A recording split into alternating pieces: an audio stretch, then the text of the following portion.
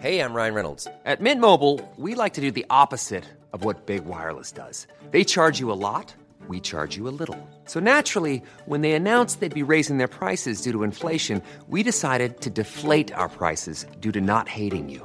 That's right. We're cutting the price of Mint Unlimited from $30 a month to just $15 a month. Give it a try at mintmobile.com/switch. $45 up front for 3 months plus taxes and fees. Promo rate for new customers for limited time. Unlimited more than 40 gigabytes per month. Slows full terms at mintmobile.com.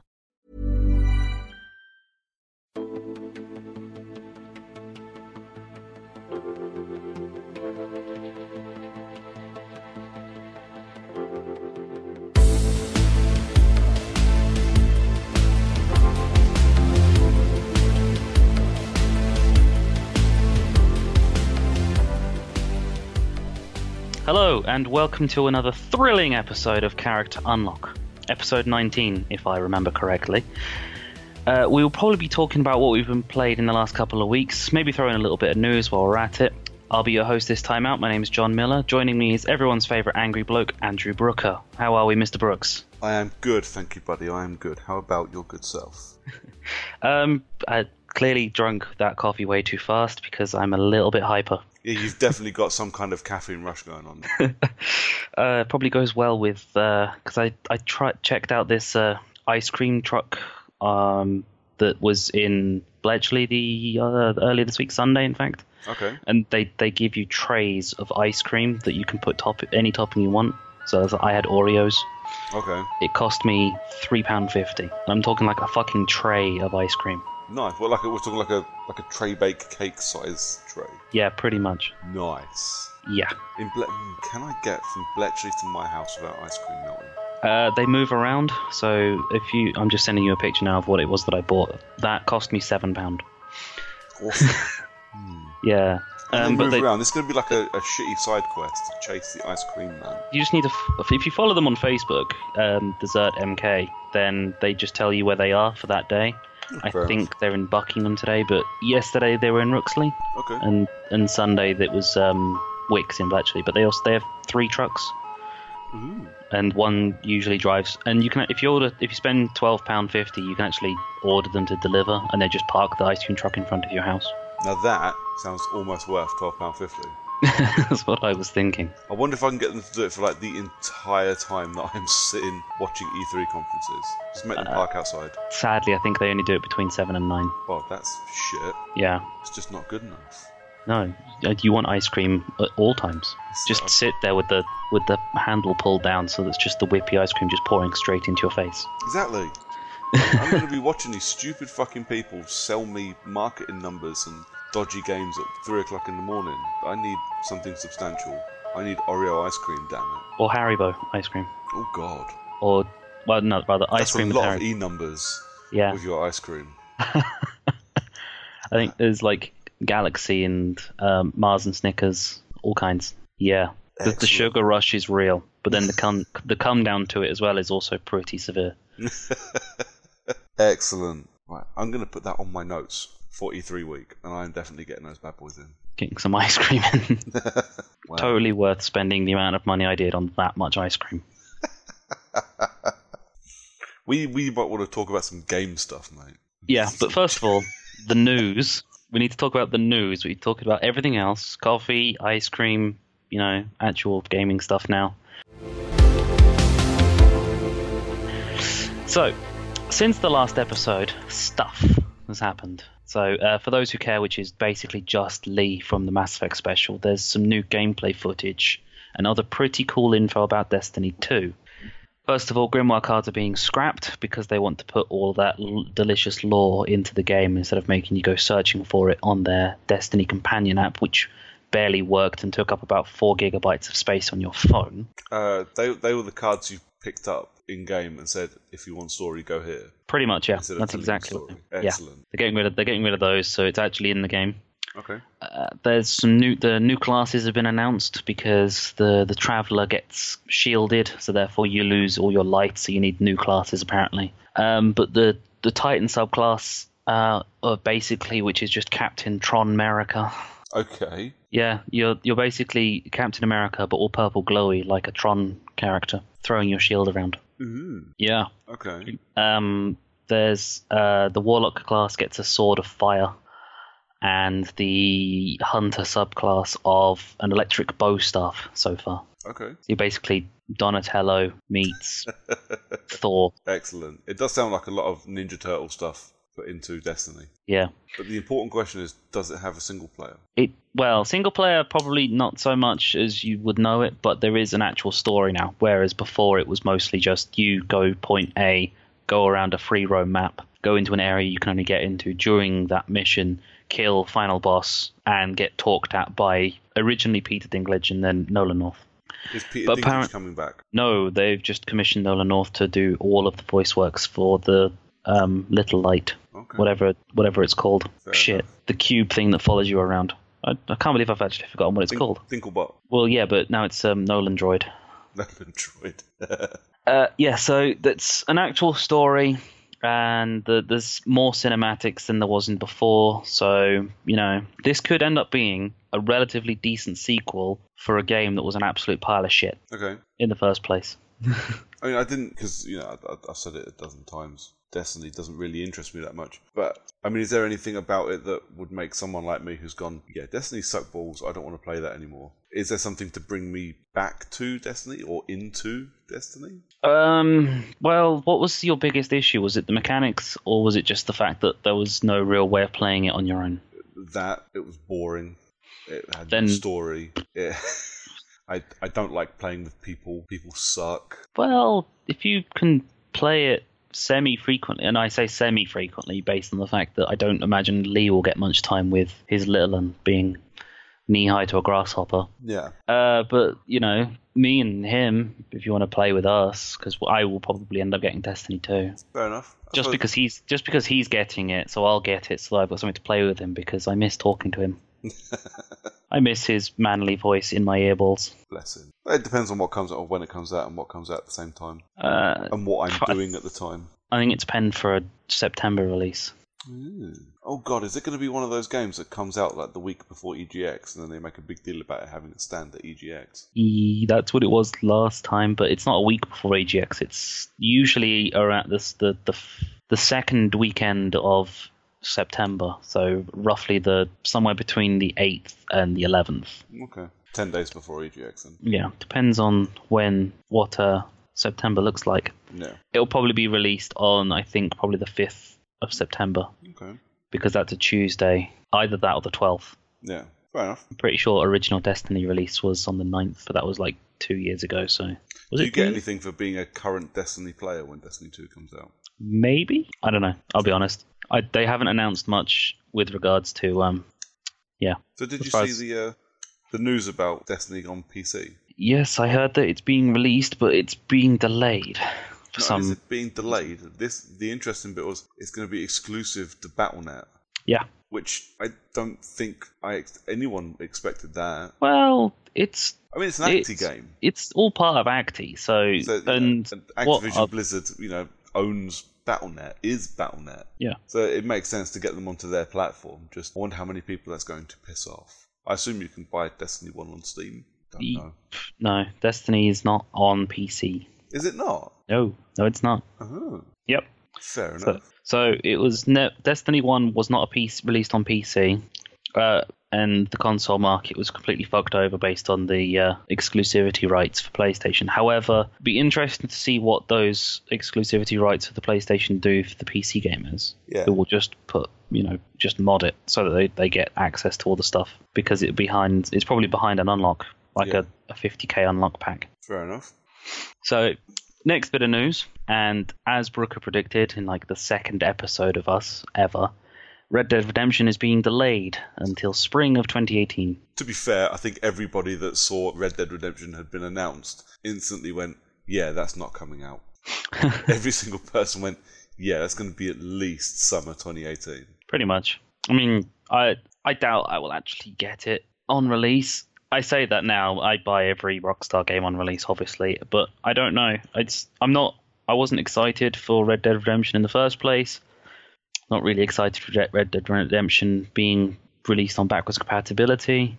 And no, not really excited for Red Dead Redemption 2's existence. But did you play Red Dead Redemption? I loved it. I played the whole story, finished it, played the multiplayer a lot, but it's one of those games that when it came out, I didn't care. I don't get excited for Rockstar releases like everybody else does. Not because they're bad games, just a lot of them tend to bore me. And Red Dead Redemption, I was like, oh no, can't be asked. And I think I rented it from Love Film back when Love Film was still renting games. Back when Love Film was a thing. Yeah, well, this still is a thing. I suppose. But yeah, so I rented Red Dead Redemption. I fucking adored it, and I'm actually genuinely quite excited for Red Dead Redemption 2. It depends on how much extra they put, Rockstar add to the price. Well, just to keep everybody excited. It's going to be the £55 basic edition, and there'll be some kind of special collector's edition, which will probably give you bonus in-game fun bucks. Yeah, I'm all for dodgy DLC and things like that for extra guns and shit. Well, if they follow the same model of GTA 5, yeah, then there won't be any paid DLC. It'll just be microtransactions. Yeah. All of the online multiplayer DLC stuff, like the heists for one, the yachts that came about, the top-down micro machines racing, the cunning stunts, all that stuff. That's all free. Yeah. So it being entirely microtransaction based, where you have to spend your hard-earned real money on buying not so hard-earned invisible fun bucks. Yeah. Yeah, there's probably going to be something like that. Yeah. I imagine. There's more money in it that way. True. Everybody ends up buying them as well. We've all done it. Yeah. Well, I think I buy 1 or 2 for every game that has them. Well, apart from Mass Effect multiplayer, because I've only played it about 4 or 5 times. Fair enough. I tend to not buy them for multiplayer stuff, but single player games with extra DLC and that, sometimes I pick up in-game credits or whatever, so I can decorate my gun or get a better trigger or shit like that. I don't mind doing that. So I do I'm against spending 40 quid on credits so I can just completely arm myself in stuff that I can earn. But to spend a quid or two, I have no issue with that.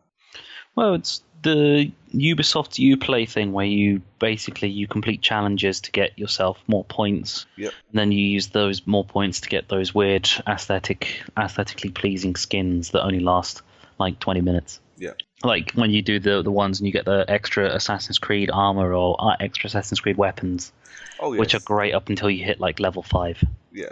Every Assassin's Creed that's had them since number 2, where you get to you can buy with Uplay points like Altair's robes, and you can run around whichever city you happen to be in and whatever Assassin's Creed you happen to be in, wearing an Altair dressing gown. Yeah. But I do it every time because I'm a sucker. It's a good model. So, next bit of news: Square looking for a new home for IO Interactive. Yeah, that really kind of sucks. I would have preferred for them to get rid of maybe someone I didn't care quite so much about. You mean the home studio for making Final Fantasy? Well, yeah, that. It seems a shame to have a game so critically applauded as Hitman, that I'm pretty sure made the money. I mean, I haven't seen the numbers, but it must have done all right. But all right doesn't really cover the whole. I think it was a 43 million US loss in the last fiscal year. But it does kind of paint a weird light on the remake of Final Fantasy. Yeah. 7, which I always said that Square, when they need money, they will announce that and they will make a fortune. Yeah. If they did announce that and they did make a fortune out of it and they've still got this 43 million US loss, imagine how much money they've been burning otherwise. Oh yeah. Especially considering Final Fantasy whatever the fuck 15 was actually really successful. Yeah. Actually, I think sold more than the last 3 Final Fantasies combined. Yeah. It did do really well.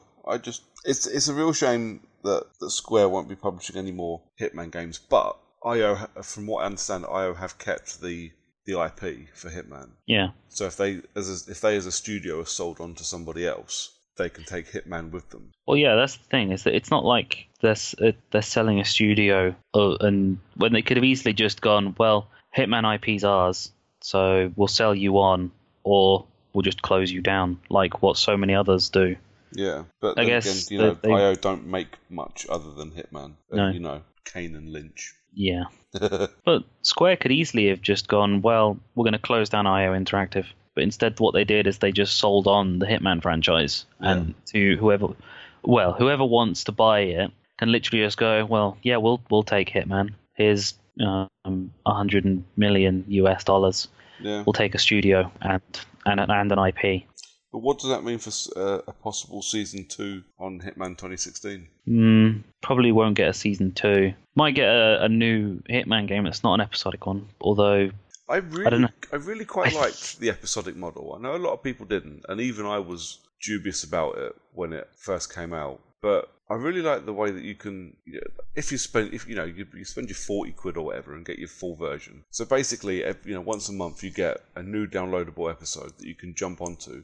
You can spend a month absolutely rinsing it. And it gives you an opportunity, and it gives a lot of people that don't do this an opportunity to go through a mission several times. I know so many people that played things like Absolution. I know a lot of people didn't like Absolution. I quite liked it for what it was. But played through Absolution once and left it. True. Where there were so many different ways to go through each mission. So many different ways to kill people. So many weird and colourful ways to dress up while you killed people. And doing it in an episodic format gave you the opportunity to do that. You kind of went, I have this game and I'm waiting for the next part. Let's try it again. Let's try and beat my score. Let's try and do it in just a suit. Let's try and do it without ever being seen or without ever entering the compound or whatever. I thought the episodic thing actually worked really well.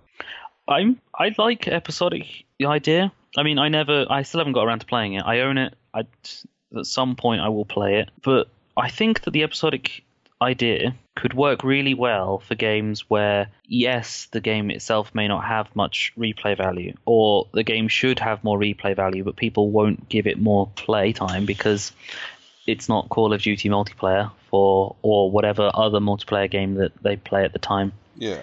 So the episodic game basically gives you, here's the next mission, do this, this, and this, complete it. Here's a couple of extra targets to do. Here's a load of more fun stuff that's around. That's going to last you longer than... I mean, Hitman Absolution's what, a 20-hour game, if that? Yeah. From start to finish, or less. You could probably finish it in 12 hours, depending on how in-depth you want to play it. But after those 12 hours, those 12 to 20 hours, do you touch the game again? For most people, no, you don't. But an episodic game, you get a 30-minute, 60-minute mission, and then you go, it's done this. I might try this, this, and this instead, though. Yeah, I mean, maybe it's just me, because when I played Hitman 2016, like the first 2 or 3 missions, or first 2 or 3 episodes, like the first time I played through them, I was in them for hours. Like actual hours, just wandering around, figuring out what, the best way to do things, and, figuring out little hidey holes, and if there was stuff hidden anywhere, and all kinds of shit like that. Like, I found my way into areas that had absolutely no bearing on the story, or the kill whatsoever. But I could go and find stuff, extra people to kill, and things like that. It was absolutely mad. And it meant that by the time I got to the end of Hitman, I mean, what was it, 6 episodes? Call it 4 hours apiece. That's 24 hours in just my first playthrough, technically. Yeah. And then you add in all those extra targets. Yeah, I played through most of those episodes multiple times as well. And the elusive target stuff that they were doing was amazing and infuriating. Like the twins? Yep, you can only kill one. So don't kill the wrong one. I mean, I easily failed half of them. There was no two ways about it. I failed half of those elusive targets. They were hard as balls, some of them. But they were still fun. But yeah, I mean, it's immaterial. Hitman isn't dead. IO isn't dead. They just don't belong to Square anymore, which means probably no Season 2 for Hitman 2016, and it will be a few years before we see another one. Be interesting to see who picks them up and which engine that is that they'll be building the next game out of. Yeah, was it the Glacier engine they used for the last 2? I think so, yeah. And that looked quite good. But I don't know if the Glacier engine belongs to IO or if it belongs to Square. I think it's a Square thing, because I think other Square games have it. Oh, fair enough. That's a shame. Well, if Ubisoft picks them up, it'll be using the Unity engine, or... Yeah, I can't remember what they call their engines anymore. Anvil Next was the last one I remember, and that one was for Unity. Yeah, it'll be the something engine. Yeah. Well, EA might pick it up, and then it'll be using Frostbite. Oh, God. Get to see the lens flare of Agent 47's glistening dome. Damn straight. It's just you're walking along and all you see is just permanent lens flare from the sun reflecting off your skull. Now. So, sticking with the theme of episodic titles, Life is Strange getting a sequel. Yeah, I mean, we know absolutely nothing. Yep. Nothing about it whatsoever. We just know that it exists. Yeah, we got like a 90-second thank you for buying Life is Strange, everybody. We sold millions and billions and trillions of copies. Just to let you know, we at Dotnod are making Life is Strange 2. Or more Life is Strange. I don't think they actually called it Life is Strange 2, but I might be wrong. But yeah, I mean, there's not an awful lot to say about that, but Life is, more Life is Strange, absolutely. Finally got around to finishing it. We talked about it in the last episode. I finally got around to finishing Life is Strange, and I fucking adored it. So yeah, more of that, please. So I'm guessing that worked based on the fact that they had a smaller target audience, but I'm guessing they must have picked up a fair amount of traction because of that word of mouth, because still haven't touched it myself, but you sing its praises. My mate Dunny's constantly singing its praises. You're the only two people that I know that actually like episodic titles. I think a lot of it, I think Life is Strange got lucky when it was released at the height of Telltale's episodic resurgence, if you like. Yeah. So I think we spoke about this on the last episode. It came out around the same time as Game of Thrones and Borderlands and things like that. The big games that were selling like hotcakes, regardless of quality. People were just lapping up episodic content. So a lot of people picked up Life is Strange just because episodic game. But then, 2 episodes in, and it does some of the most heart-wrenching, horrendous, soul-destroying shit that really leaves a mark at the end of each episode. And it did get a lot of very positive word of mouth. I've only come across one person, I believe, and it was Pilch, who used to do the Pilches and Cream podcast. He doesn't like Life is Strange. He just couldn't get on with it. But everybody else I know that's picked up and played it has adored it. Me included. Not everyone can like everything. Oh no, the world would be boring if we all liked the same thing. And it does take an awful lot of effort to get through episode 1 without wanting to climb through the TV and minge kick every single person in it. Minge kick. Because the dialogue is so cringeworthy. But if you can get through it, the actual gameplay is great. The mechanics in the gameplay are great, and the story is outstanding. And yeah, when you get to the end of episode 2 and you go, holy fuck, please let everybody be okay. It's very cool. So, our final piece of news is that Fox Next, so the video gaming theme park part of Fox, have commissioned a 4-player VR experience Alien game. Holy shit, really? Yeah. Got some bad news for you, though. It's going to be Rift only, isn't it? No, it's just that it requires approximately 2,000 square feet of space to play it. What? You essentially need to have a small warehouse in order to play it, because it's going to be that kind of... You pretty much get access to the whole lot. Jesus. It's essentially, I think, what the plan for it is that it's going to be essentially shipped out to people from them to then people just go to it and go, I want to play, kind of like, I don't know, turn up and play an Alien game in VR. Ooh, I found it here. New Alien multiplayer free roaming VR experience. Yeah. Okay. I mean, I'm not going to read the whole thing or read it out because that would be really shit podcasting, but I'm curious. I knew that it would pique your interest. Well, I mean, Alien's a fantastic franchise and a fantastic IP, and holy shit, the thing I'm reading, the banner image is from Alien Colonial Marines. What the fuck is wrong with people? Anyway. But I said this like from before I bought a VR that games like Alien Isolation would be amazing in VR. Yeah, and now I own a VR, I want it to happen even more. But Alien Isolation in VR, but also a 4-player experience for it could be quite cool. That would be very cool. You and 3 other people wandering around. I mean, I'm guessing the reason to why it's a big open space required is because, well, you can't really make a VR experience in a corridor. No. Because people just bump into everything because there's a fucking alien chasing them. Yep. That would be amazing. It's easier to have a big open area and to just have invisible walls. Well, they're visible to you, but they aren't really there. So it's all in your head. That makes it feel claustrophobic when it isn't. Yeah. So therefore, 4 people talking to each other in a big open area, but you are in an enclosed space to your own knowledge. Yeah. VR style. Yeah, that could be terrifying. Fun though. Oh yeah. Yeah. Hot off the fact that Alien Covenant's just come out. Good timing to announce something like that. Yeah. Yeah, because you get all the people that are excited for and or loved Covenant will jump right on it, assuming they've got a warehouse. Yeah, that's the small downside. Although it will turn into like a VR experience, like something you'll be able to, go to London or Manchester or Birmingham or something and, book tickets for you and your 3 mates to go and have a go at it. Yeah. That would be kind of cool. That'd be a pretty cool team bonding exercise. Yeah. Try and survive an alien. That'd also be an awesome stag do. Oh god, yeah. Minus the alcohol, because that'd be quite scary. Yeah. It's basically VR Alien Wars from Dan Trocadero way, because I used to go to that occasionally. That was quite cool. Just imagine playing an Alien VR game while hammered. God. Imagine trying to run away from it, just fall over and land flat on your face. Yeah, you probably wouldn't be allowed to do it while inebriated on the grounds that it's very expensive equipment to smash to pieces when you fall over yourself. Or fall over the PC that you're attached to. Awesome. I'll keep my eye on that. That sounds pretty cool. Glad I saved that one for you to be told about it for the first time. So, that's the end of the news. We're going to go into what we've been playing. Right, what we've been playing. Brooks, what have you done with yourself since the last time? I'll tell you what, I'll, there's one game I really want to talk about, but I want to talk briefly about Prey. Because I bought Prey, and I was very excited for Prey. And my entire plan was to spend the last couple of weeks playing Prey so I could talk about it on this podcast. Problem is, it hasn't really panned out like that. No? Well, I'm struggling to get into it.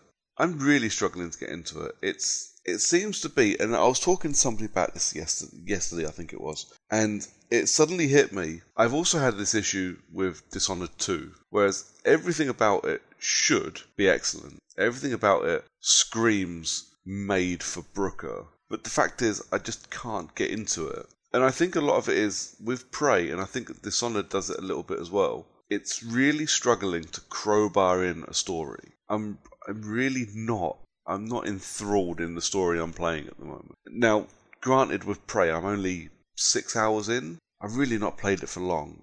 I mean, for all the measure it's worth, how long to beat says Prey is about 13 to 15 hours long, just for the story. So you're about halfway then, in theory. So I'm maybe a third of the way through, because 15 hours would probably mean 20 for me, because I tend to wander around looking at everything, reading all the excerpts from books and things that kick around. So I'm probably a third of the way through. And obviously, the story's got to a point where things are being explained and things are happening and monsters are monstering and there's things happening. But I'm just really struggling to be interested or even really care about Morgan Yu and his stupid fucking exploits in space, which is really disappointing.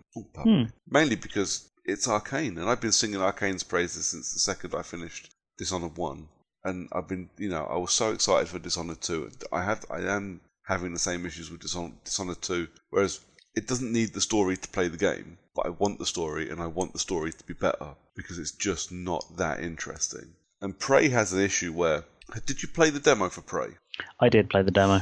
So you played the first hour? Yeah. It's System Shock. There's no getting away from this. Prey is basically a System Shock sequel or replacement. It's closer to System Shock than it is the actual Prey.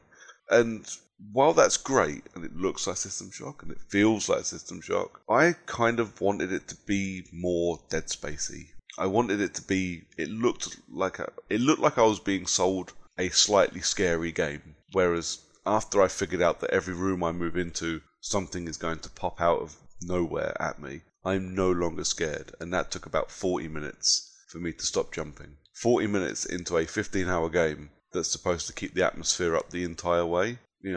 I've got bigger enemies coming at me now, and I don't particularly feel scared or worried for my health.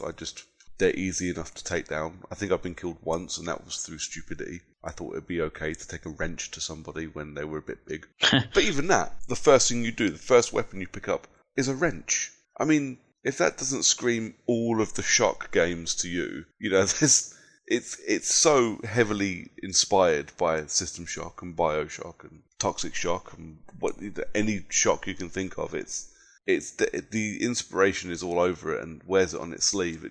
isn't grabbing me the way any of those other games did. Yeah, I got that from the demo. I mean, playing the demo to start with, yes, it did seem like a pretty weird beginning that then moved into a fairly tense section, followed by, well, this is supposed to be scary, but it's not, and then they're just going to keep throwing more things that aren't actually getting very scary at all. Yeah. And, oh, look, I'm getting more powerful weapons, so now the things that are supposed to be bigger and more scary aren't actually scary at all. Yeah. I think a big problem as well is a lot of people, me included, were expecting Dishonored in space, and we didn't get Dishonored in space. And maybe it's a bit unfair to expect it and to compare the game to Dishonored, but it's going to happen, and it's not going to be favourable. Not to Prey, anyways. But, you know, it's on a list now of games that, you know, I've got a couple of weeks holiday coming up with nothing to do, so it's on a list of games that I intend on finishing, and maybe, you know, in a few weeks down the line, when we do another episode, I'll go, so I finished Prey, and actually, it was really good. I'm just not hopeful at this precise point in time. But the other game I really wanted to talk about was only released on Friday in this country, and that's NetherRealm's Injustice 2. Ooh. Which, did you play Injustice 1? No, I didn't. No. I was just trying to remember if I actually played it on the Vita, but I didn't. Fair enough. I owned it. Have you played any of the NetherRealm games since they became NetherRealm? That depends. Or since Mortal Kombat 9, Mortal Kombat X, and Injustice, as we've already figured out.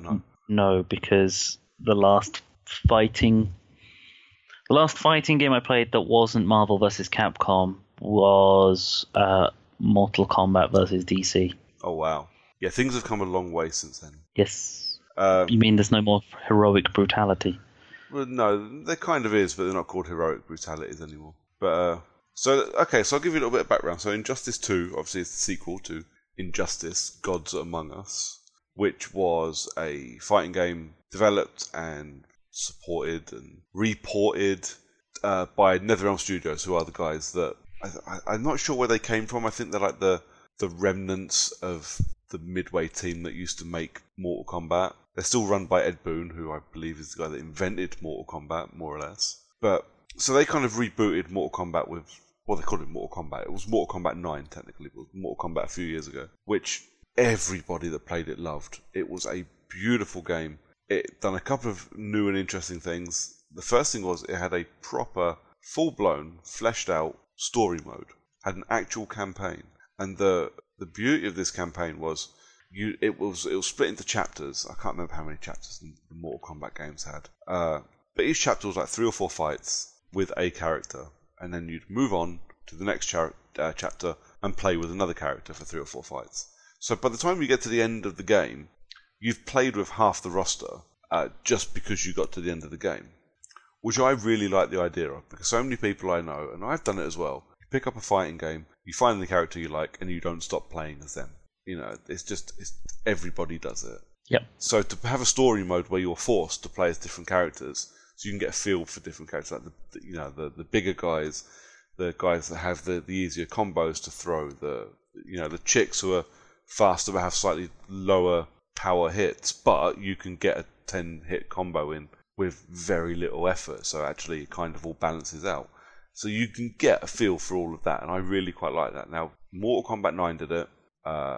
Injustice had one, which was okay. It was an interesting story, from what I remember. I did finish it. I'm pretty sure if I didn't platinum Injustice, I came pretty damn close. But yeah, Mortal Kombat X a couple of years ago also had a story mode. This one follows on directly from Injustice Gods Among Us. And I won't spoil any story because it's so easy to spoil. But you start off playing as Batman and you kind of go through a lot of the characters. It's a 27 character roster that increases to 28 when you finish story mode. It's 29 if you pre-order a deluxe edition and you get Darkseid for free. But yeah, Darkseid. But I didn't. I just rented it. Oh. So I just got a 28 character roster. But you get to play. It's 12 chapters, 15 or 16 different characters you get to play as. Because several of the chapters you get to choose who you fight as. So, for example, the first time it happens, it doesn't really split the paths but you get obviously you get different dialogue and a slightly different fight. But you get to choose between Green Arrow and the Black Canary, who turn up as a double act. Yeah. Apparently they're married, or at least together, and they have a kid in this particular universe. It's not just that particular universe. But this is what I. You're not the comic book nerd that I am. No, but this is you and me have had this conversation 150 times, but I don't know anything about it. You probably didn't know the Black Canary was a real thing until right now. Well, no, I did. I've seen Arrow. I suppose. This is one of my points. I'll get onto it in a second. But so you have these two branching paths ish. To be honest, all I did was it would say, do you want to choose Black Canary or Green Arrow? And the first fight I'd choose Green Arrow, and the second fight I'd choose Black Canary, and I just flip flop them just because it clearly doesn't affect the story that much. It's just a different quip depending on who you do. The only time that isn't true is towards the end, when you basically make a final decision and then you spend the rest of that chapter fighting as that person, and you get one ending and it has another ending for you to go back and get. That aside, it's a really, really good story mode that was really, really engaging. I finished it in 2 sit-ins. Sitting 1 was finish story mode. Sitting 2 was go back and do the other fights so I can get the other ending. And I don't play it story mode. I don't play on hard. I played it on just medium difficulty, mainly because I've played enough of these games to know that there is at least one cheap motherfucker that will whoop your ass in 2 or 3 hits, and you haven't got a chance unless you play really, really well. And I haven't got it in me to get frustrated at it anymore. So I played it on medium just so I could get through it. And I was right. The second to last chapter and the last chapter, there are 2 fights that are 100% cheap as balls. And it took me 3 or 4 attempts to get through both of them. But aside from that, really, really, really good. But it's 6 to 7 hours, I think, for story mode, first time around. Which, for a fighting game, for any fighting game, games that don't really have a story mode, that's not a bad little bit of single player. It's very cinematic. So it's 4 fights and a shitload of cinematics in each chapter. And each chapter can last, if you play it on a high difficulty, you could be watching cinematics for 40 minutes and spending 40 minutes fighting. There's a lot. It's very cinematic. They've lost the QuickTime events, which is good. All the other games previous to this one have had QuickTime events within the cutscenes that are just frustrating and boring and just unnecessary. So they've binned those off. But yeah, it's got a lot of characters in it appear in this story mode, and the only reason I know who these people are is because I've watched the fucking DC TV universe. And okay. I'm talking all of them. I'm talking Black Canary, I'm talking Captain Cold, Firestorm, all people like that. I wouldn't, 3 or 4 years ago, I wouldn't have had a fucking clue who they were. Now I know who all of them are. But the best bit, my favourite bit, is that I knew exactly what was happening in the story. I managed to figure it out pretty quickly because I watched The Big Bang Theory. Okay. Because it's just something that's mentioned completely in passing in The Big Bang Theory, and I saw it happen on the screen, and I was like, okay, I know what's going on here. And instantly I'm like, I know who the bad guy is, I know what the story is, I know what happens. I was like, this seems like it shouldn't be that easy for a non-comic book fan to spoil for themselves, but somehow I have. I suppose it was just poor luck in that you can remember Big Bang Theory episodes. Yeah, just at the drop of a hat. It is that. I think a lot of it's very similar to when The Dark Knight Rises came out, and I figured out who the actual bad guy was about a third of the way through because I'd played Arkham Asylum and read all of the logs. And you knew that Liam Neeson had a daughter. Well, this is what I mean. But I knew that because I'd played the Arkham games and read all the character cards that appeared. Yeah, you know what I mean. It's stuff like that. That you can ruin your own game for yourself because you play too many games. Well, yeah, but the thing with the comic books thing is that yes, there's a big lore behind it, but this is going on a massive tangent. I just realised that within the last week or so, I've actually managed to spoil a lot of things for my little sister because she's picked up watching the DC TV universe. Okay. Because she likes Supergirl. Yeah. So she started watching The Flash and things like that. Fair And she enough. keeps asking me questions about all this stuff. And I just realized that I'm actually giving her a lot of spoilers. Like, I told her that Wally West was Kid Flash. Okay. Just because these things don't... There's very few things that come up on the DC Universe TV shows or the DC films, like The Dark Knight Rises, Yeah. for instance, that are spoilers for me. Yeah. Because I know that Talia al Ghul is a thing from not just playing the Arkham games, but just in general. I know Wally West is one of the Flashes. I know that Jesse Quick is a person. Yeah. That all of the various villains in Arrow I've known about for ages, Yeah. and all this stuff that aren't that come. There's no spoiler. There's no shock to me for things that happen really, because I've seen it all before. Yeah. But things like that, for my little sister, who's just learning all of this stuff now for the first time, I think I might need to stop talking about it around her, or when she asks me questions, just be very evasive in my answers, because Yeah. she needs to get these things for herself. It's a first-time thing, really. Yeah. It's a lot better to see this stuff for the first time, which is why kind of glad you're avoiding these spoilers, because despite the fact that I really want to know more about the Injustice 2 storyline, I'm a little disappointed that Darkseid's locked behind a pre-order bonus, considering Darkseid's my favourite DC villain of all time. Yeah. I have to admit, I've become quite the fan of Bane as a as a character in Injustice. You don't get to play as him, but I just like his super move is just a bunch of badass fucking wrestling moves that ends in a super hardcore DDT, Yeah. which is just awesome. Bane in at least one of the universes is just a Mexican wrestler. Yeah. Yeah, and they call him that in the game, in the story. They call him the Luchador. Yeah. But yeah, it's actually a really, really good game. Like, I got it just because I love NetherRealm games and I wanted to have a go. And like a month ago, I decided that I wanted to buy Prey and rent Injustice and not the other way around. So I rented Injustice and gave it a play, and no, I can't turn it off. I can't turn it off for several reasons. One is the system called the Multiverse. So anybody that's played Mortal Kombat X knows that you have the towers, and they're living towers, and they're basically like an old school arcade mode for Mortal Kombat, where you'd climb up the tower fighting people and then get to the big boss at the top.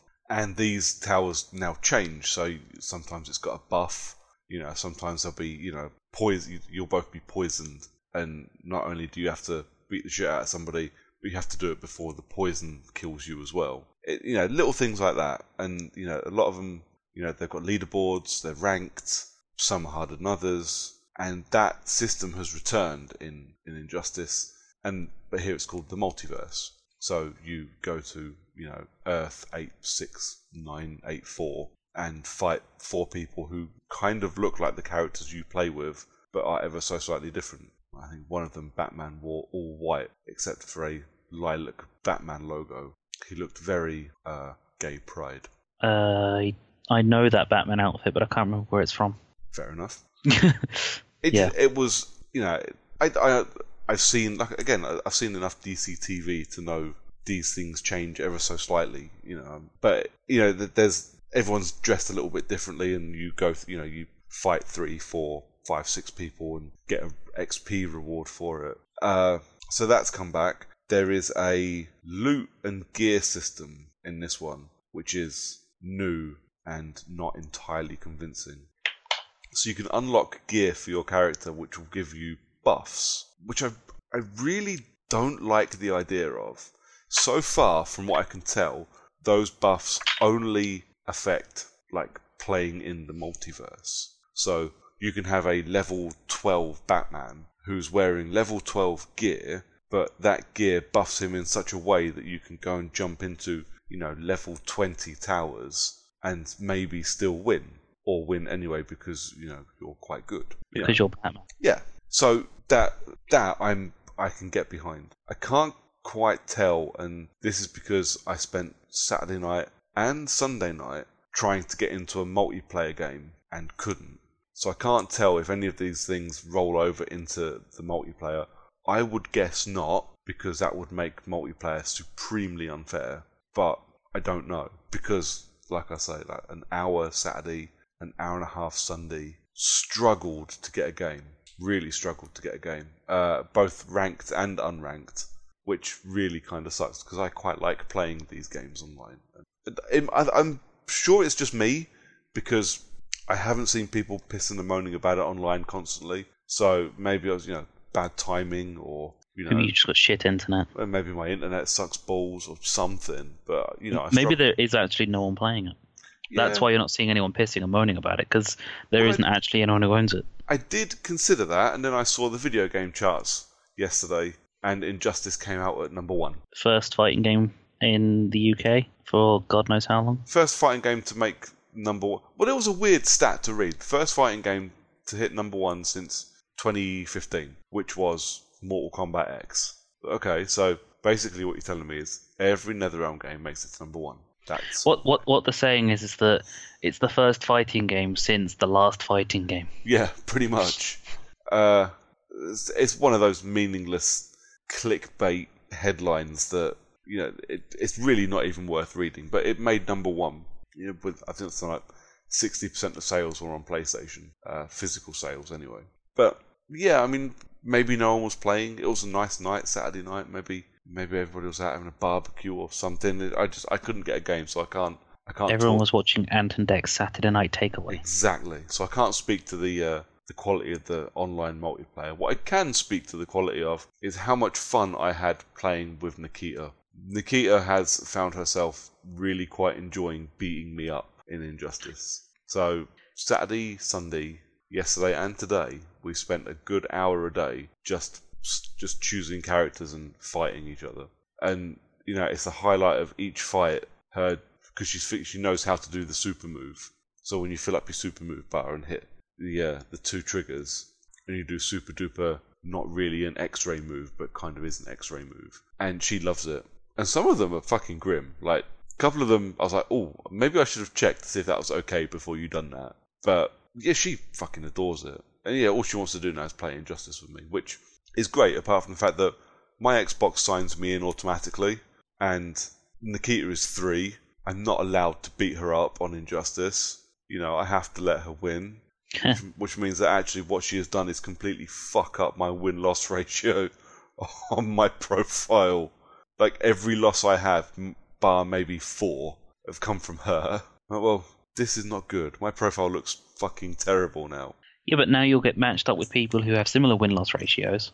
But that seems unfair, because I'm quite good at these games. Yeah. Not blowing my own trumpet or anything, I'm quite good at them. So, I don't want to be matched up with people with shit win-loss ratios, because they won't have any fun. Or maybe they will. Maybe they like being beaten. Maybe. But yeah, I kept having to let Nikita win, which was fun, because obviously, the other half took pictures of me and her playing, and she just got this stupid grin on her face, and she sits there hitting the punch button going, yeah, and sidekick, yeah. So I'm like, oh, fucking hell, okay. What have I done? But then she made the mistake of going, no, Dad, I always win. So I beat her up, because she deserved it. And then beat her at Injustice. And then we had another game of Injustice, where I let her win, because I'd beaten her up. But yeah, I spent a long time talking about that. That's fine. But, there's some microtransactions which kind of suck. There's like 5 different currencies in the game which are horrendously confusing. But it's as soon as I either get my hands on some cheap Microsoft Fun dollars or find a copy on disc cheap, I will buy it and own it permanently, and it will always be on my machine, so we can, me and the kid can always play. Really worth a go though if you get a chance. Starting to regret the buying Prey, renting Injustice decision instead of the other way around then. A little bit, yeah, which kind of sucks in so many ways. But I realised the other day I own Injustice Gods Among Us on PS4 digitally, so I might just install that there, because she's got her own controller for the PS4, and it might be a little easier for her to hold than the Xbox controller. Well, the PlayStation controller is for tiny people. It is. Yeah, but live and learn, don't you? But yeah, mate, that's me and my gaming for the last couple of weeks. Nice. What about you? So, sticking with the DC theme, I have finished Telltale's Batman. Yeah. How'd you like it? Holy shit, episode 4. It's good, isn't it? Fucking hell. That was just spectacular. and the introduction to Victor Zsasz in the Telltale universe of Batman, that was pretty cool. Yeah. My biggest issue with Telltale's Batman is that episode 5 was a little flat. Okay. It's just, it was very... It kind of painted itself into a corner. It was very end of story-esque. Yeah. It was like, oh shit, we need to end this. We've done all of this, but we haven't actually, painted a way of ending the game. Yeah. It was like, oh shit, we've introduced all these characters and we've done all this, and oh shit, we need to now kill everyone off somehow. Yep. So but that was the biggest issue that they did in the entirety of the game, is that they went, we need to introduce this character and this character and this character and this character. Wait, no, 9 of these are villains. Okay. Well, we need to have one main villain, and then we'll just have Batman beat the other villains throughout the entire game. Yeah. I have to admit, I didn't dislike the ending. It felt like the entire last chapter was the end of the last act, which it was, obviously.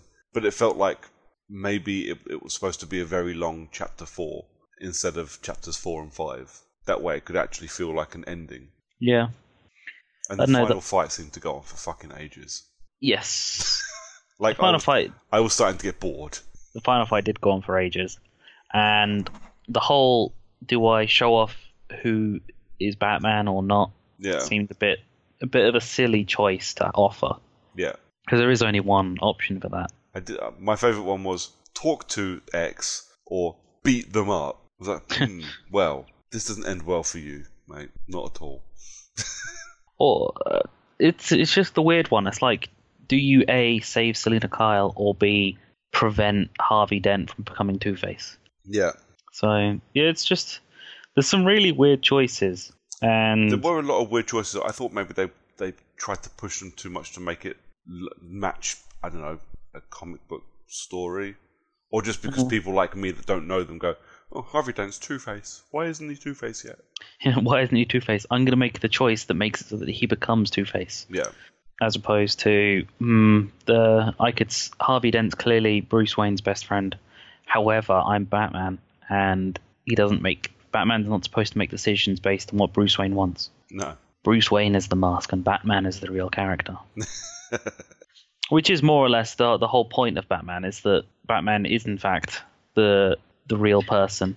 Yeah. A bit like what they're trying to do with in Arrow at the moment. Oh. And again, move back to the whole DC TV show, is that they're making it so that Oliver Queen is the mask, and that the Green Arrow is in fact his real person. Fair enough. I haven't watched any recent Arrow. That's kind of what the whole point of the most recent series is.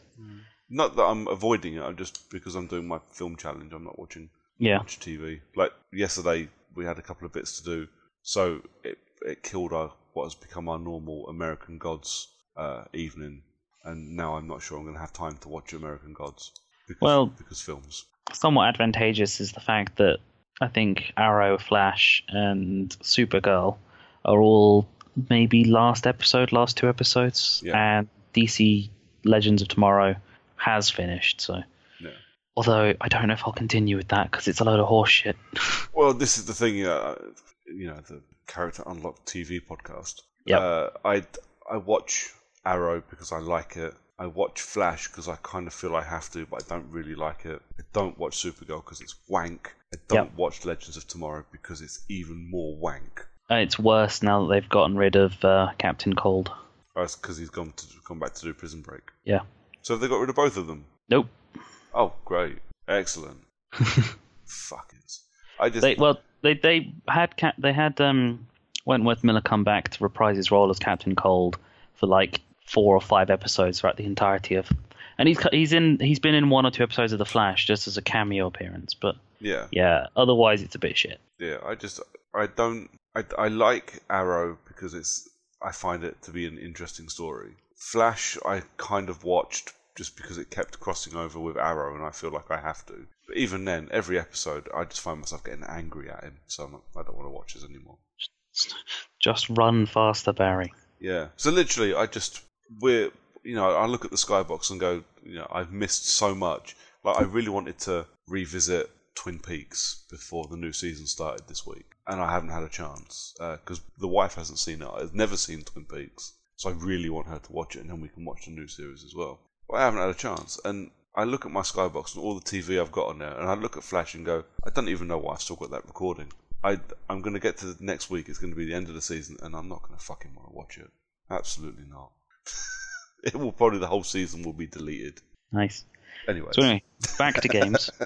Yeah, so Telltale's Batman, I loved it, and I'm really glad that I actually did get around to playing it, and I'm not entirely sure if I'll play Game of Thrones, but I've done all the other Telltale games now, apart from Walking Dead Season 2 as well, I suppose. Yeah, see, I mean, we got Walking Dead Season 2 in Games for Gold, didn't we? So yeah, I might revisit it. As much as I hated it, I might try and swallow the bit that made me not want to play it anymore.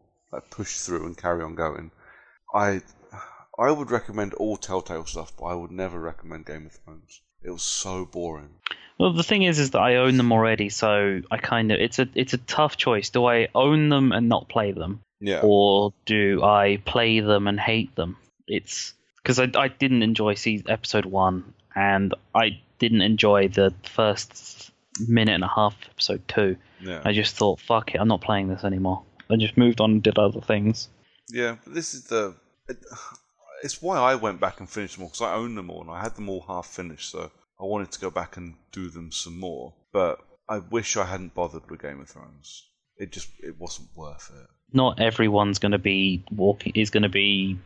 Tales from the Borderlands, Wolf Among Us, or Batman. No, they're going to need to have a bit of shit. And and everybody likes different things. I know I talk about him a lot, but I have a lot of respect for Jim Sterling and his opinions. He loved Game of Thrones. I fucking hated it. I know people that really didn't like The Wolf Among Us, whereas for me it's my favourite one.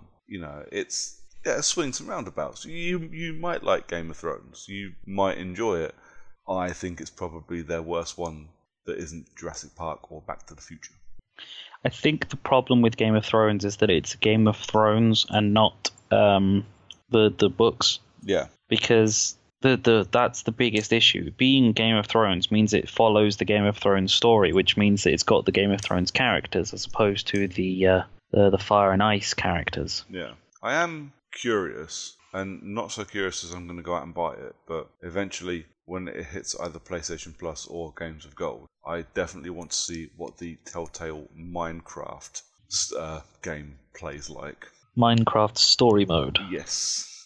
Not because I'm a Minecraft fan, because I'm not anything but just out of interest. And the same with Walking Dead. If I get to the end of Season 2 of The Walking Dead and like it, the last episode of Season 3 of The Walking Dead hits, I think, next week, which means at some point we're due a sale on the season pass for that, so I might pick it up. But, yeah. It all depends. It all depends on if I can be bothered to play the bastard things. Yeah, it's the biggest issue with episodic games is I'm guessing if you're not playing them as they come out, and you just sit there and you go, oh, well, I've got episodes 1 through 4, so I'll just wait for episode 5 to come out, and then I'll just play them all at once. And then episode 5 comes out, and then it's another 6 months or so before you go, oh yeah, I need to play these. Yeah. Because that was my issue, because I bought them all when they went on that ridiculous sale, and you could buy all of the Telltale games for like $5. Yeah. And I got all of those, and then I happened to have Walking Dead Season 1, and Walking Dead Season 2 became free, and I think I bought a couple of other episodic games because Xbox had that sale of episodic titles just in general. So I've got Life is Strange, I've got the Hitman one, and I've got that other one. I can't remember what it is now. Me don't know. I do not know. It's just another episodic title. It's not a Telltale one. Fair enough. But at the same time, I also bought the full collection of Metal Gear Solid 5. Oh God. So I've just got that sitting on my hard drive, and I sales are dangerous, mate. Like the amount of games I keep buying, and we're talking physical and digital, that I just buy it and never fucking play. It's absolutely mental. Yeah, but for the price of, I think it was a total of, I think I spent £60, and I got 5 Telltale games. I got Hitman, I got Life is Strange, and I got Metal Gear Solid 5, Phantom Pain, and the prequel game, the prologue, whatever that was called. Ground Zeroes. Ground Zeroes. Yeah, for the price of £60. And then since then, like in the last week, I bought War and Death edition of The Darksiders. Darksiders for £16. Yeah. When War Mastered is $15.99. Yeah. So it's like, for an extra penny, get the Definitive edition. Yeah, absolutely.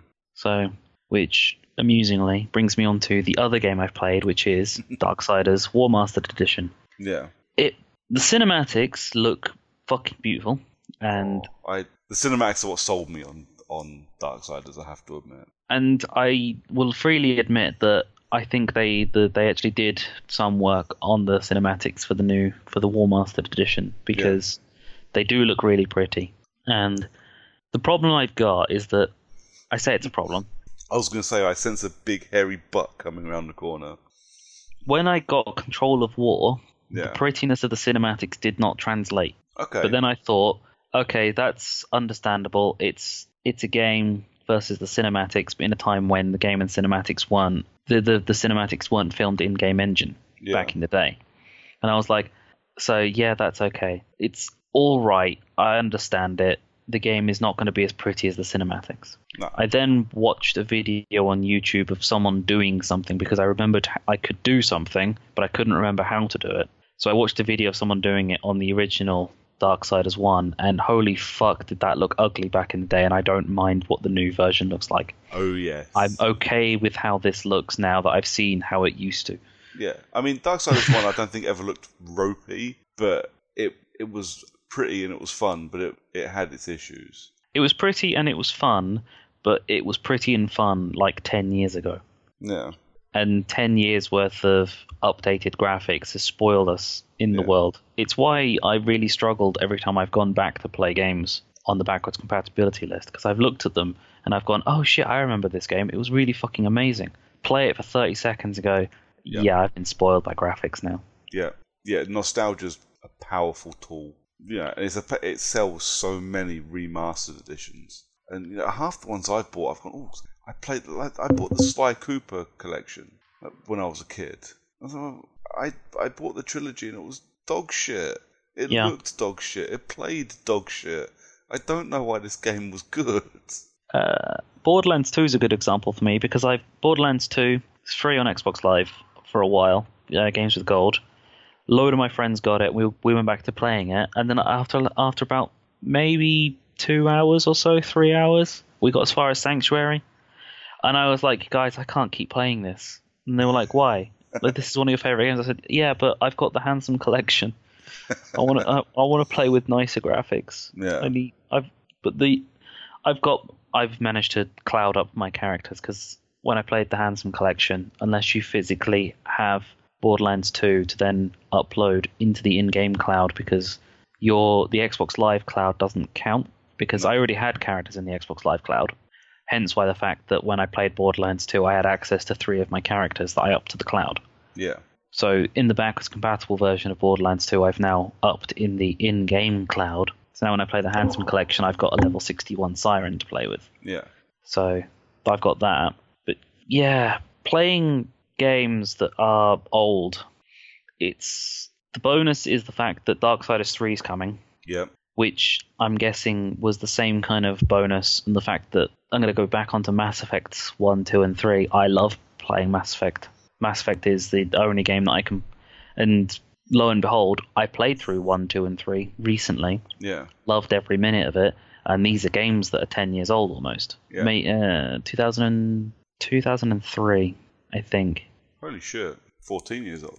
Yeah, I think 2003 was Mass Effect 1. Bloody hell. How far through Darksiders did you get then? Or are you? I've got as far as I've killed Tiamat. So the first actual boss. Yeah, Tiamat was a bastard. Tiamat's a fucking cunt. Yeah, she is. You say that. I remember the first time I played it, I remember her being a real bastard and really fucking hating it. It took me ages to get through it. And then I put the War Mastered edition on, because I bought both that and the Definitive edition when the War Mastered edition came out. And you want to talk about dodgy upscales and things. Everything I've read about the Definitive edition is negative. I've not heard one good thing about the re-released Darksiders 2. I'm not looking forward to finally finishing Darksiders 1 and getting onto that. But yeah, so playing as Tiamat, or playing against Tiamat, I remember her being a right bastard to beat. This time around, I got into the arena, kind of lost half of my health while I tried to remember what I had to do, died, went back into the arena, second time around, she didn't touch me once. I whooped her ass pretty quick. I was well chuffed with myself. I had a similar situation with the jailer, because against the jailer, I was like, walked into the room, he came out swinging, hit me twice. I was like, okay, right, there's actually something I need to do for this. And then I remembered, I've just been given the crossblade. Yep. All right, pulled the crossblade out, had a look. Oh, there's these 3 hit points. Hit that, go up, smack him with my sword for a bit, run away for a bit, repeat. Yeah. So after losing half my health against the jailer, I then completely annihilated him for the rest of the arena because once I found the pattern, it was really easy to do. Yeah. Tiamat, it took me 1 attempt. So went into the arena, got killed, trying to work out what it was I needed to do. Yeah. I know. Got killed, did the first bit, knocked her onto the ground, got killed a second time because I couldn't work out what to do the next point. Yeah. Because I was just like, what the fuck is this? I go up to her, she just does a ground slam. Yeah. And then I remembered, I know. Just constantly kite her. Yeah. And just keep throwing the crossblade at her until she does the B button quick time event. Yep. Rinse and repeat. Job's done. Yep. And now I never have to use the crossblade again. Not to kill people, no, but to get through half the puzzles you do. Yeah. Well, apart from going through puzzles, the crossblade is now the crossblade's always completely useless. Yeah. The only time the crossblade's useful is against the things hanging off the ceiling. Yeah. Blowing up mines from a distance. Yep. And beating the jailer. Yeah, pretty much. Yeah. So I forgot it was called the crossblade. I kept calling it the glaive. It is a what's fucking the glaive glaive. From? Just that's what the weapon's called in real world. Dark Sector. Yes. Yeah, Dark Sector. That's a fucking blast from the past. Was it Dark Sight or Black Sight? I never played Black Sight. No, it was Dark Sector. Dark Sector was the thing where the glaive was like an alien mutant thing in your arm. Yeah. Anyways. and you never played Black Sight, you lucky bastard. Yeah, I'm not that stupid. I bought it. I was that stupid. I bought it based on the fact that I was told not to buy it. And they were like, it's one of the worst games of all time. So I was like, fuck it, let's give it a go. Wow. You're literally that guy. If I told you to stick your head in the oven, yes, I would do it. Every time. Yep. If all your friends were jumping off a cliff, yes, I'd go. I'd push them off and then jump. I did miss out on killing the 160 enemies while on the back of the Angelic Beast, though. Oh, fuck that. I tried it twice, and I went, you know what? I remember how much of a bastard this was. I remember how angry I got chasing that trophy the first time around. I'm not fucking doing that again. I've got a save point just before at the bottom of the steps, so if push comes to shove and I fancy it, I can go back to that save point. But literally the only reason to do it is for an achievement. Yeah. And I give so little of a shit about achievements now, and I am so glad, because the second time I done it, I went, I am not fucking doing this.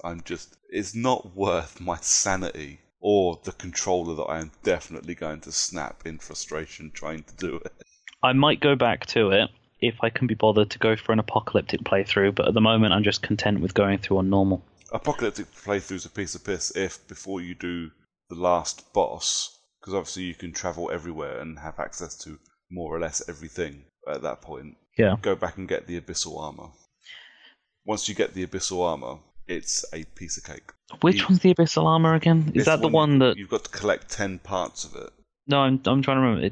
There's always an armor in every game that's basically Legend of Zelda, which means that instead of taking damage to your health, you lose something, like a collectible thing. Like in Legend of Zelda, it was there's an armor piece that instead of taking damage to your health, you just lose your rupees, which is the currency. So is the Abyssal Armor the one where it's instead of taking damage, you lose blue souls instead? I do not remember. There must be an armor that does that. That's the whole point of these types of games. There's an armor that means that you don't take damage, but when you get hit, you lose blue souls, and then when you run out of blue souls, then you move around slower and you can't run anymore. Or Yeah, I mean, to be fair, in Darksiders, if you are chasing 100%, you need the Abyssal Armor because there's a trophy for it. Yeah, and I've collected all of the Abyssal Armor pieces that I've come across so far. Yeah. I've got the one underneath Samael. I've got the one that's in the area with Samael, just in general. Yeah. And I've got the 2 bits in the church. Yeah. Before Tiamat. Yeah. Because while I was in there, I remember distinctly that there's loads of extra places and dungeons and different places to go walk around, and I found the chest that contained the map, and then I found the chest that contained the locations of all the chests, and I was like, oh, all right then. I just went looking for them. Fair enough. Yeah, it was literally, I just unlocked Tiamat's entrance, and I was like, I'm going to go wander around for a bit because there's going to be stuff I've missed. Yeah, well, there's loads, especially around the Twilight Cathedral. There's loads for you to go and have a look at once you unlock other abilities, and it's it's why it's always worth going back because there's weird collectibles on roofs that you don't think you can get to until you go back later on and go, oh, I can pull myself up with this. Oh yeah, because when you get the glove gun. Yeah, but yeah, I'm just having a quick look. The Abyssal Armor has no negative points at all. Just a stronger, super strong armor. In Darksiders, it drastically increases war's defensive abilities, making enemies deal less damage, and gives life upon all attacks, like a stronger version of Bloodthirst. Yeah. So yeah, every time you hit something, you get extra life. So it's I combine that with the Ravager, which gives you extra souls just in general. Yeah. Honorary mention to the Shadow Realm challenges, which I completely forgot existed until playing. Yeah. I tell you what, the first 4, despite the fact that they're the easiest, are such fucking bastards. Yeah. It's like, kill 40 enemies using the B button. Yep. It's like, that's all well and good when it's the fucking harpies where you just jump up and grab them and stab them, or it's just like the regular people and just beat them grab their feet and just smack them on the floor. Yep. But when you get the fucking lava-handed motherfuckers. Yeah. The big gaseous motherfuckers. Those fuckers. Yeah. Yeah, because you have to do a few of those. Yeah, those Shadow Realm challenges, they are right fucking bastards sometimes, but fun. Yeah. And I do like a good old-fashioned arena challenge. Yeah. It's what I love about Darksiders 1 and what I remember not liking so much about Darksiders 2 is that it just felt like an old school game when you played it. It had all these kind of elements from 10-year-old games that were just great. And literally, just all moulded into one. I was well chuffed when I got hold of Darksiders. But yeah, that's another one on my list I've got to finish at some point. Should have a quick honorary laugh at all of my friends who've gone out and spent, £300 to play the new Legend of Zelda game when they could have just played Darksiders for 16. Yep, pretty much. The thing, I'll never play Breath of the Wild. I'm not really a Zelda fan, so far that's the only reason to buy a Switch. So there's no reason for me to buy a Switch at all. Yeah, maybe when Smash Brothers goes to Switch, I might consider it. But I didn't buy a Wii U in the end, despite the fact I said that I might get it for Smash Brothers. Yeah. Who knows? Depends on how much disposable income I have in 3 years' time when Smash Brothers comes out on Switch. Yeah. And Mario Kart 9. Or rather, Mario Kart for the Switch instead of just a remastered version of the Wii U version. Yeah. But we'll call it Deluxe because it sounds better than remastered. Oh, yes. Remastered of a game that's only like 6 weeks old as it is. People are idiots. Yes, they are. Especially Nintendo fanboys. Yes, they are. So, that pretty much wraps up what we've been playing. So we'll go on to some... Wait, what do we do first? Recommendations, isn't it? Yes. So let's recommend some stuff. Brooks, what have you got? So my recommendation, I suppose, is pretty much the only thing left on Games for Gold for this month that's worth looking at, and it's the... Lego Star Wars. Yeah. Lara Croft, The Temple of Osiris, which is actually a lot more fun than I think people expected when it came out. I quite like it. And for free, best price in the world. Really good. I really enjoyed it. How about you, mate? I'm going to recommend that from May the 26th, which is technically today for the people listening, until the Sunday, which is the 29th. Actually, it's the Monday, rather. Yeah. So, but Overwatch is free to play. So that, yeah, literally, so from the entire time of which I've been speaking, you could have been playing Overwatch. Time was probably better spent playing Overwatch as well. Yeah, instead of... We talk an inordinate amount of shit. Yeah, I mean, we've been doing this for an hour and a half, and I think we've actually only spoken about games for maybe 20 minutes. The rest has been TV, ice cream. Yeah. Yeah. Jalapeno bites. And spicy bites. Yeah. And people crying because of how spicy they are. And spicy birds. Yeah. So cool. But yeah, man, Overwatch. You didn't get to play normal Overwatch multiplayer, did you, when you rented it? No, I didn't. So with the free weekend, I'll probably give the actual multiplayer itself a go because there'll be time to install that bad boy. There'll be actual people playing it. Yeah. There'll be people playing the free weekend as free weekend players instead of me playing it the rental and just against the people who have been playing nothing but Overwatch for the last God knows how long. Yeah. Well, I think they're doing it to they just do a bit of marketing because they just announced the Game of the Year edition, haven't they? Yeah.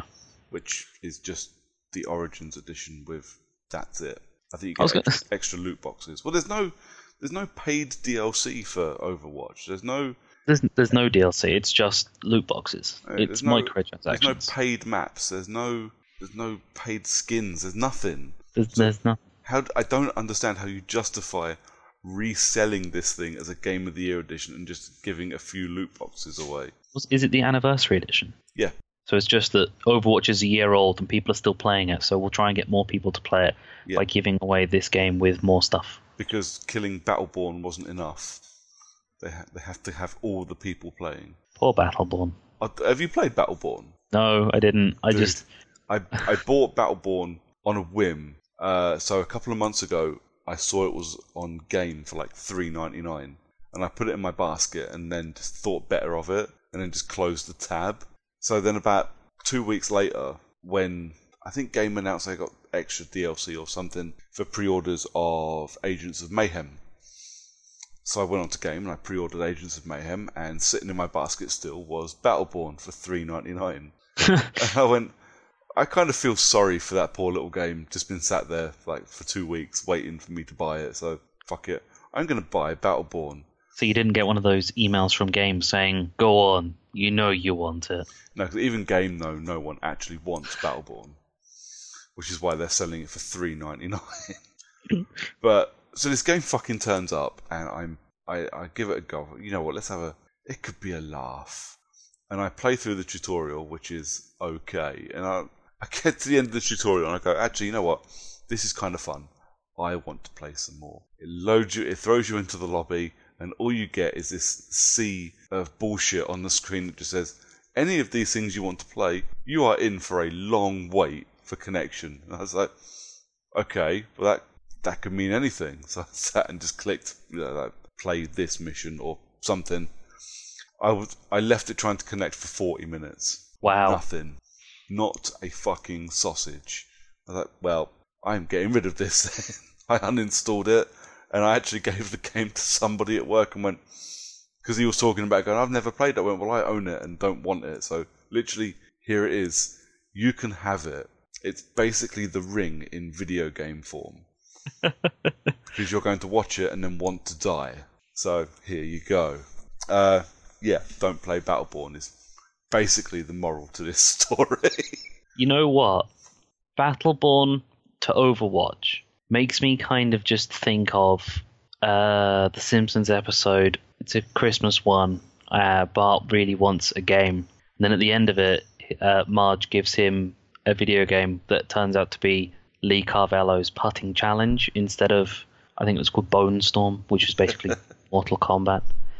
But I think just in general, people will be given Battleborn when they've, as a Christmas present from their gran when they really wanted Overwatch. Yeah. That's what Battleborn is. It's the unwanted present of someone who didn't know better. Yeah. Well, I got in the box. It had a couple of like character cards. It just gives you stats and things on it. So I took them out and I left them on the side, and the child got hold of them, and now they've gone into her permanent collection of little cards that she's collected from things like fruit chews and things like that. Mate, my sequel has got more enjoyment out of those cards than I got out of Battleborn at all. There's absolutely no point in ever just installing Battleborn. Just saying the word Battleborn is bad and a waste of time. Right. I think that's us done, mate. I think we're done.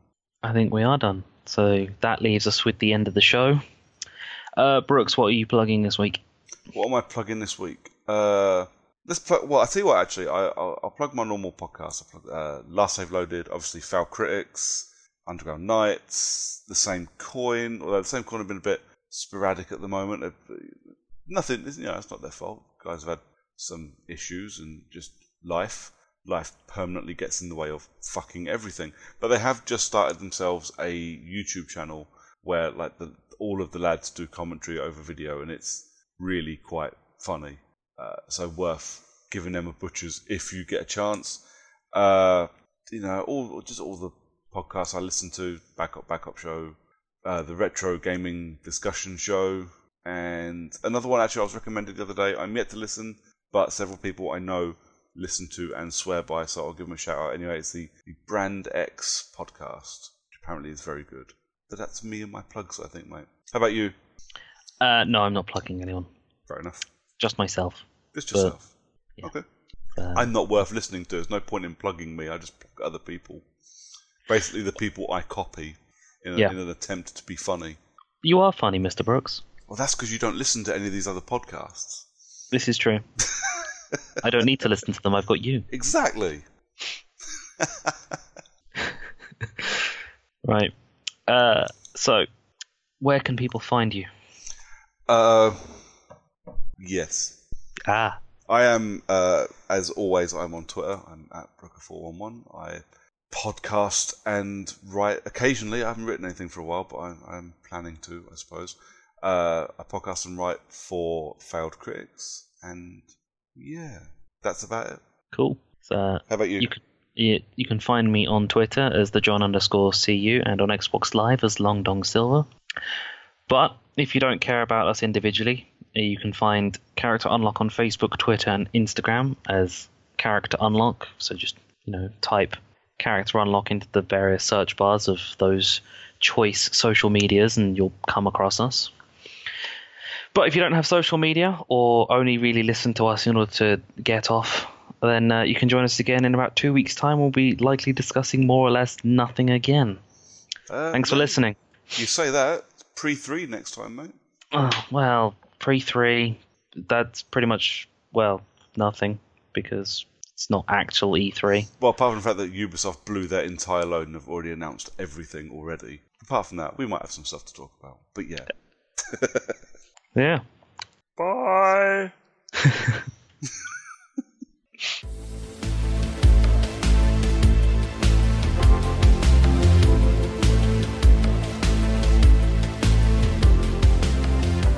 Character Unlock was presented by Andrew Brooker and John Miller, with music provided with permission from Miracle of Sound from the track A Dog's Life. Character Unlock is recorded for Failed Critics and is a part of the Failed Media network of podcasts, along with Field and Mullinger's Underground Nights and the Failed Critics Film Podcast. And you can check us out at failedcritics.com or find us on Twitter at Character Unlock. Thanks for listening.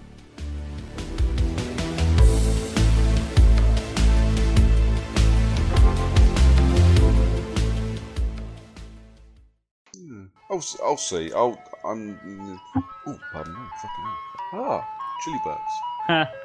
Dude, I fell out my chair laughing today. Have you had those jalapeno chili flavoured pretzel pieces? No. They're fucking amazing. Next time you're at Tesco's, find your way to the American section and find yourself jalapeno flavoured pretzel bites. Jalapeno flavoured pretzel bites. Yeah. So not a chocolate coated pretzel. No, they're like, it looks like a bag of nuts. It's like a silver packet, like a foil packet. Foil pack of nuts that are actually jalapeno chili bites. They're fucking amazing. But Matt took like a massive mouthful and swallowed the whole lot, loved it, and then belched, and just the look of pain on his face as he went, holy fuck, that's hot. And then literally just started crying. I haven't laughed that much in ages. I fell off my chair, pissing myself. It was outstanding. Anyways. So that didn't take very long to move on to a tangent. No. It took us half an hour to get started, and then 10 minutes later, you fucked it up again. Fuck off, dude. You started by talking about Oreo ice cream. Shut up. Clearly, we're both hungry. Mm-hmm.